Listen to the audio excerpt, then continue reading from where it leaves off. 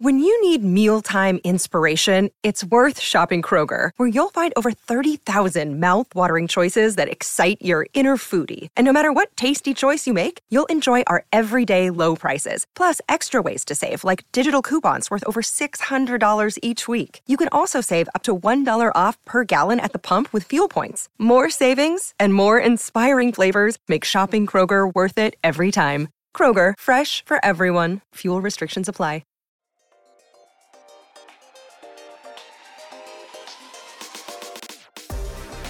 Welcome to I'm So Obsessed, where we talk with actors, artists, and creators about their work, career, and current obsession. I'm your host, Patrick Holland, and today, my guest is the sports journalist, Bomani Jones. He hosts the long-running ESPN radio show and podcast, The Right Time with Bomani Jones. And his latest project is the new HBO series, Game Theory with Bomani Jones, where each week he breaks down the world of sports through a mix of topical news, in-depth analysis, interviews with special guests, and field pieces. This interview was recorded in early March before Game Theory debuted. I wonder if you let's start with some basics. Tell me what the show's about, and I got some follow-up stuff. Well, I guess the show's about sports and the show's about me. I think that would be probably the simplest way to put it. Basically, what we're going to be doing with this is we're starting with what I think about stuff, like what my take is, and then we go from there to figure out the best way that we can illustrate it. And there's going to be some variability in the different ways that we do it. Like sometimes it might be using a sketch that we write out and have other people act. Sometimes it might be something that's me. Sometimes it could be like a straight essay. Some of it's going to be the different interstitial things that we got. But it's going to be a show where everything that you see has a point to it, but we're not out here teaching a class. You know, like this is intended to primarily be fun. And with that, I saw the teaser for the show, which is definitely brilliant. And you talked about floppers being a Karen. All right, here it is. Flopping, the most Karen in all of sports. All right, so think about it. What does a Karen do? Lie about being attacked, pretend something happened that did not, then try to get the authorities on her side. I guess being a Karen is not the exclusive territory of the white woman.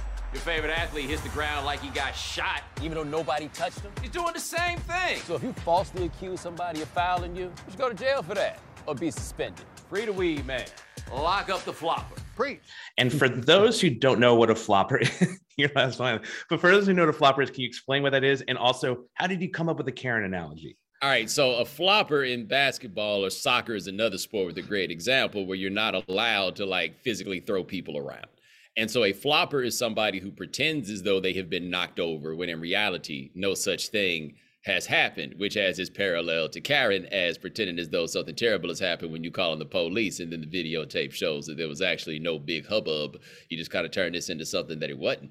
And I'll be honest, my staff came up with that one. One of our executive producers came up with the idea. We talked about it and bounced it around a little bit, and that's how we wound up getting there. But you're going to see analogies, like they say, it's the analogy, right? Like we're going to make these connections to things that are very personal to people and that they could understand in a way that perhaps they had not considered previously. And for the record, who's the worst or who's more notorious for flopping, soccer players or football players in Europe or basketball?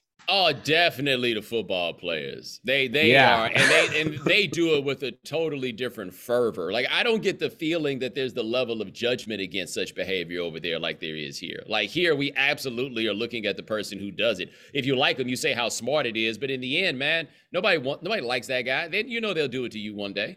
So the show debuts on March 13th, which is just a few days away. So first, how are you having time to talk with me? How are you not insanely busy? And next, March 13th is the selection Sunday for NCAA. A lot of the stuff that we're working on is things that we've known that we were going to do for months. So we've been able to really get ourselves ahead so that when it came time to get ready for the show and do all the press and stuff that we'd have, it would be fit into the schedule and I'm not missing anything that the team needs for me to get on. And yes, we are starting on Selection Sunday. Our first episode will definitely have a Selection Sunday flavor, shall we say, getting, into we're going to have a longer essay of sorts every week, but it's not going to be like an explainer like you get off of last week tonight. It's going to be much more of like bringing a podcast type of segment to light, or like the way that I do them, which is this is what I think about this, and then I get into why it is. And so we're going to have one of those, and it will definitely be geared toward the NCAA tournament.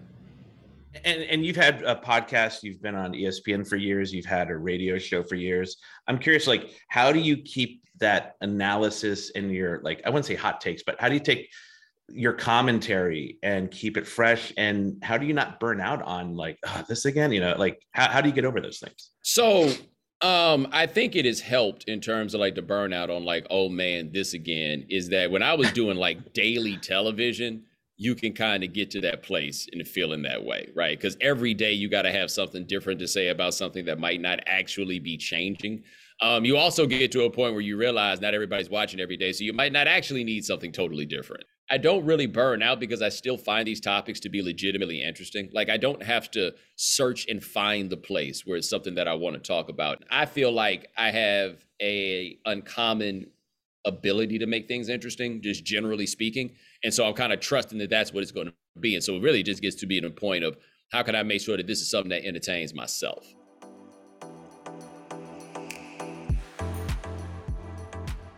But I just wanted to say we have something in common. We both grew up in the Southeast. I was born in South Carolina, spent most of my childhood in New Orleans, graduated from University of South Carolina. I know you're from Atlanta and spent a lot of your life in North Carolina. Is that correct?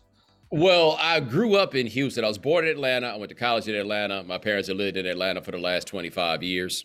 So Atlanta is definitely a home, but I did from 7 to 17 in Houston, which is its own interesting shit. I think that's a little closer to the New Orleans spin.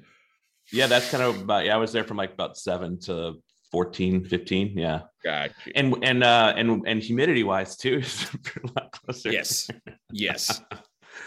Well, I wanted to, that's also, hopefully gives you a little indication of where some of my sport allegiances and disappointments. I mean, we used to go see the New Orleans Saints play like in the 80s in the Superdome. And every Sunday, my dad, we'd watch them get beat by the best football teams. I got years ago, I got to meet Joe Montana. He's like, yeah, I always like playing in New Orleans.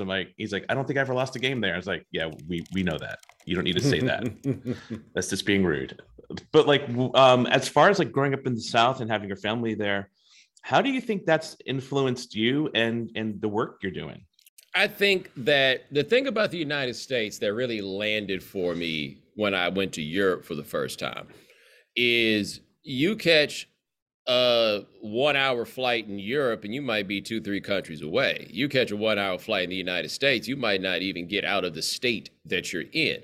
So, you know, all these different places are rather distinct cultures. Like we got some things in common, but, you know, by and large, there's a lot to it. And so for me, like being Southern is like core and kind of fundamental, like whether you want it to be or not, like the ways that we interact with people, the way that we use language, all of those things. Like one thing I do find that is interesting in terms of like how people receive me when I'm on television is we Southerners are idiomatic people, right? We got all kinds of references and metaphors and similes, right? Like as much as people try to act like we stupid, nobody knows how to make the words have life in the ways that we do. And when you do that on television, there just aren't that many people who really do it, right? Because I think Southerners especially are often conditioned to try to act like they're not Southern, right? Because people got a tendency to look down on us. And I gave up on that a long time ago. Plus, like I'm Black. If they was gonna start picking things to look down on me on, it ain't no way I'm gonna use my words that's gonna talk them out of it. Also, I think there is like I don't know, I'm seeing a lot more like newscasters, guys in sports, but also people just embracing their Southernness and their heritage and the good and the bad of that, because I feel like it's been a lot that's been ignored for so long, but it's such a part of who we are, especially when it comes to sports and college sports, which is like huge down there. Yeah, like one of the criticisms that I've had, I mean, the criticisms of the Confederate flag are obvious, but I remember I once did a radio segment about it in like 2009 in North Carolina. And the point that I made for them was, all right, if this for you is just simply a display of Southern pride, that's cool. Well, I'm from the South too. Why don't you get something we can all get on board with? And that's when they'd like stop cold right there, because suddenly the logic had fallen apart, right? Like in the ways that they viewed that whole thing, right? And so people, like black people have a tendency to associate Southernness with backwardness, and white people have a tendency to associate Southernness, I guess, with that backwardness, but also it's real easy to do, like, point the finger at Southern racism rather than ever looking actually at yourself, right? Like, that's the whole Neil Young, Leonard Skinner beef is, oh, you're going to talk about us like we don't know about y'all? Oh, okay, right? Like, game's been peeped.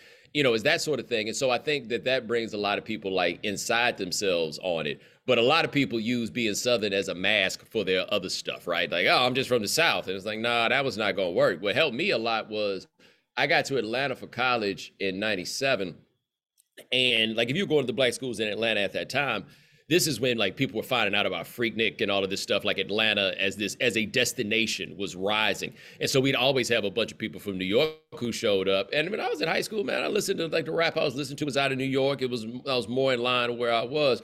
Man, I got there and them dudes was talking so crazy to us and so bad about us. And I was just like, oh, never again. I turned into a radicalized Southern patriot just that quick.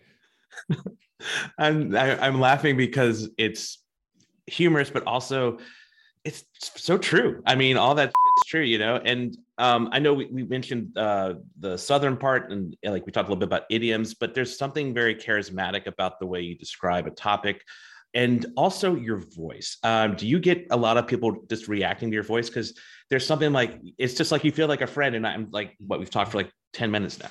Yeah, I think the voice is part of it, but I also think that part of it in terms of like the familiarity sort of things, I made a decision pretty early on in terms of how I was going to talk to people that I am confident enough in what I'm saying, and for lack of a better term, in my own intelligence, that I ain't got to dress this up to make you feel it.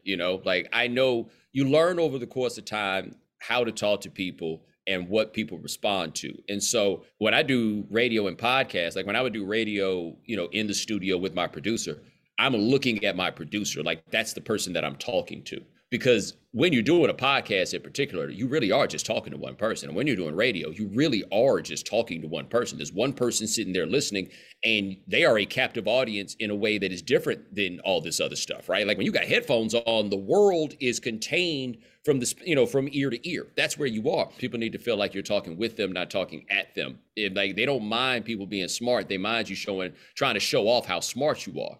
And the way that you avoid all those things, just act like that person's directly in front of you. And how do you think that's going to change a bit for for Game Theory? Because was it like a 30-minute show? And is it live, or how's that working? It's not going to be live. Some of it is going to be pre-taped, pre-produced things. So those things will be dropped in. What's a little different in terms of the mechanics of this versus other shows I've done is that there's a lot more use of teleprompter on here. And teleprompter is a real kind of delicate art in this world. Like you'd be amazed how many people would be on television except they can't read off of teleprompters. Not that they can't read, but there's something about trying to read it and trying to do all the stuff that comes with it at the same time. It's something that you can't even really teach people. You can practice at it, but like how to get better at using the teleprompter and how to be as natural as possible in the expression and how to write things so that when I'm saying them, I can hammer the lines that I'm good at and we're not trying to be too cute about it, and the urgency and I think occasional intensity that comes from my presentation is then winds up being present. Like those are the things that we're going to have to get and to figure out. But anything is like, what's going to be different? I'm trying to keep as many things the same. The only things that I'm trying to make different are things that I believe can legitimately be improved or expanded upon, right? It may be through my words, it may be through something else, but we will find out now the most vivid way to make people feel what it is that we're talking about. Then just hearing you describe it, I'm so excited to see what this episode is the first one especially going to be like. And I'm curious because the HBO has a cachet to it as well. They have such a rich history, especially with sports. How does it feel, especially for someone who's so tied to ESPN, to now have your thing on HBO? Oh man, it's dream type stuff, to be perfectly honest. And that's not at all any kind of statement about ESPN, because the things I did for ESPN were dream type stuff too. But this, I will definitely say, was kind of a holy grail sort of thing for me, that years ago I'd said that's something I would be able to do. And if the opportunity ever came around. And it came around for other people a couple of times. And now, once it came around to me, I was like, I told them in the first call I did with them, I am the perfect person to host the show. And I don't even know if there's anybody else that can really do it. And I laid out my reasons. Like the reason I said that was, it was like, one, you need somebody whose opinions people take seriously. You just can't come out here making jokes about something these people really take seriously. They need to respect the person they're hearing from, but then that person also has to be able to do these other entertainment related things that you're also looking for. And I was like, I don't think there's anybody better suited to do those things than I am. I can honestly say we got a show that's in the vision of, honestly, not just what I want to do now, but it's really in the vision of what I've been doing for what I would say is the last 20 years. Well, I wondered that too. If you, for whatever reason, gotten to start Game Theory even 6 years ago or 10 years ago, how would that have been different than what you're able to do now? Yeah, I think I'm more confident and I have a better understanding of how things go. Like, one thing I could say is that if this were 6 years ago, I probably would have been all right.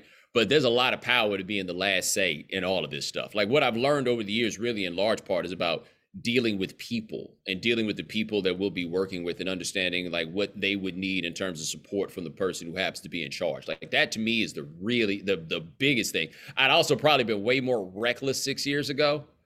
You know, like I definitely would have been doing some things maybe that I shouldn't have done. It's HBO. We got to do it because we got to, you know. But I think like the talent level and the ability to do these things would have always been there. That wouldn't have changed.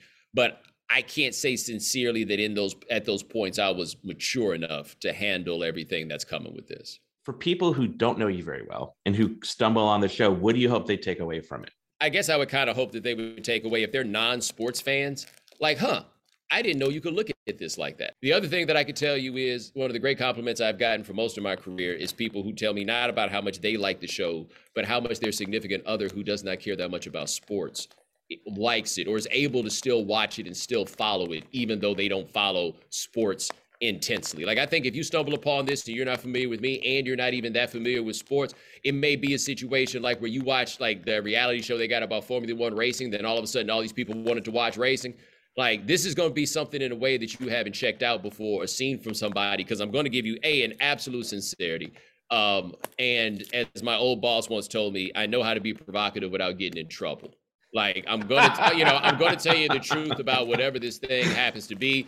And we're going to laugh at some times where most people wouldn't. We're going to be serious at some times where most people don't realize that they need to. But above all, this is going to be a good time. Like, I recognize we have to entertain the people who are in front of us, and that's what I hope to do. Another day is here, and you're ready for it. What to wear? Check. Breakfast, lunch, and dinner? Check. Planning for what's next and how to save for it? That's where Bank of America can help. For your financial to-dos, Bank of America has experts ready to help get you closer to your goals. Get started at one of our local financial centers or 24/7 in our mobile banking app. Find a location near you at bankofamerica.com/talktous. What would you like the power to do? Mobile banking requires downloading the app and is only available for select devices. Message and data rates may apply. Bank of America N.A., member FDIC.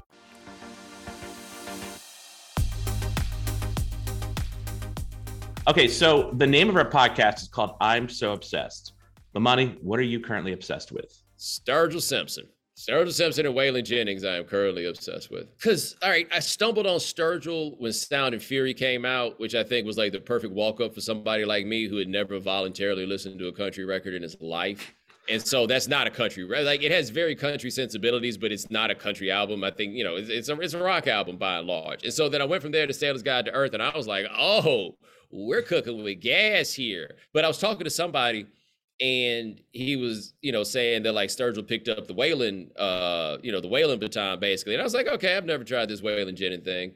I'll go ahead and do that. So I just go to the Spotify page, pull up the top 10, and just randomly pick a track. And I pick Looking Back Texas. And I was like, oh, okay, this dude can really, really sing. All right, we're going to do that. And then I think number 10 on that list was Are You Sure Hank Done It This Way? And I was like, oh, that seems like an interesting concept. And so I get there, and I'm like, this sounds like a Velvet Underground track, right? It's like a Velvet Underground track with a 4 on the floor beat. And then it's something that I could as a rap fan, like there's always the old school, new school fight that's always going on in country, always goes on in rap. So it's like a very easy parallel for me. And then I got around the Don't You Think This Outlaw Bit Done Got Out of Hand, the greatest song ever made about a drug bust. And I was like, oh man, I'm in on this. So I've had a little run here, just running through Waylon Jennings album. I talked to my man, Brian Koppelman, and he was like, Honky Tonk Heroes, that's the one you got to check out. And so then I wound up on that one, and I was like, oh, okay, yeah, we cooking with gas here. And in fact, and with Sturgill, I got my vinyl copy of Dude and Juanita in the mail yesterday. I would say you literally are pulling the thread, and it is a long thread. Yeah, that's the thing. Like it's that thread, and then that got me a little more into the Willie direction. And I was like, okay, so this is another one. Like got to the Shotgun Willie album, which is so interesting because if you listen to any Paul Simon records, you can clearly tell that Shotgun Willie was recorded in New York City. Like even if it was his band and all that, and I think he did it with my man from Atlantic Records, but it's got a very like, yeah, this could be a Paul Simon record with just a couple of changes. Well, and I read that you started out as actually a culture critic before becoming a sports journalist. How did that time inform your work as a sports journalist or what you do now? So I think the thing is, like, cultural critic was something that a documentary put under my name that I did because I was just a freelance writer. Like that just didn't fit. But I was in a space where most of the freelancing and the stuff I was doing was about music, about TV, about movies. I was writing about anything you could if you were cutting a check. The places that were looking for sports were all the places, like there were no real new places that were coming around looking for sports. And I didn't know how to crack that game. I had no idea. And then in 2004, I met Ralph Wiley and he walked me up to ESPN. I do think what I have learned from covering music is I used to let my sports stuff interfere with my music coverage, where I could be, sports is so based on statistics and all of these things. And I would try to look for objective measures and ways to evaluate music sometimes. And that's really, really boring. But what I then also realized was often where we miss the point in sports is that we're missing sometimes this stuff is fun just because it's fun. You know, like Busta Rhymes has never had a classic album, but it doesn't mean Busta Rhymes ain't Busta Rhymes, right? You know, there's a level at which all this stuff matters because of how it makes you feel, not because of what it is that you can evaluate.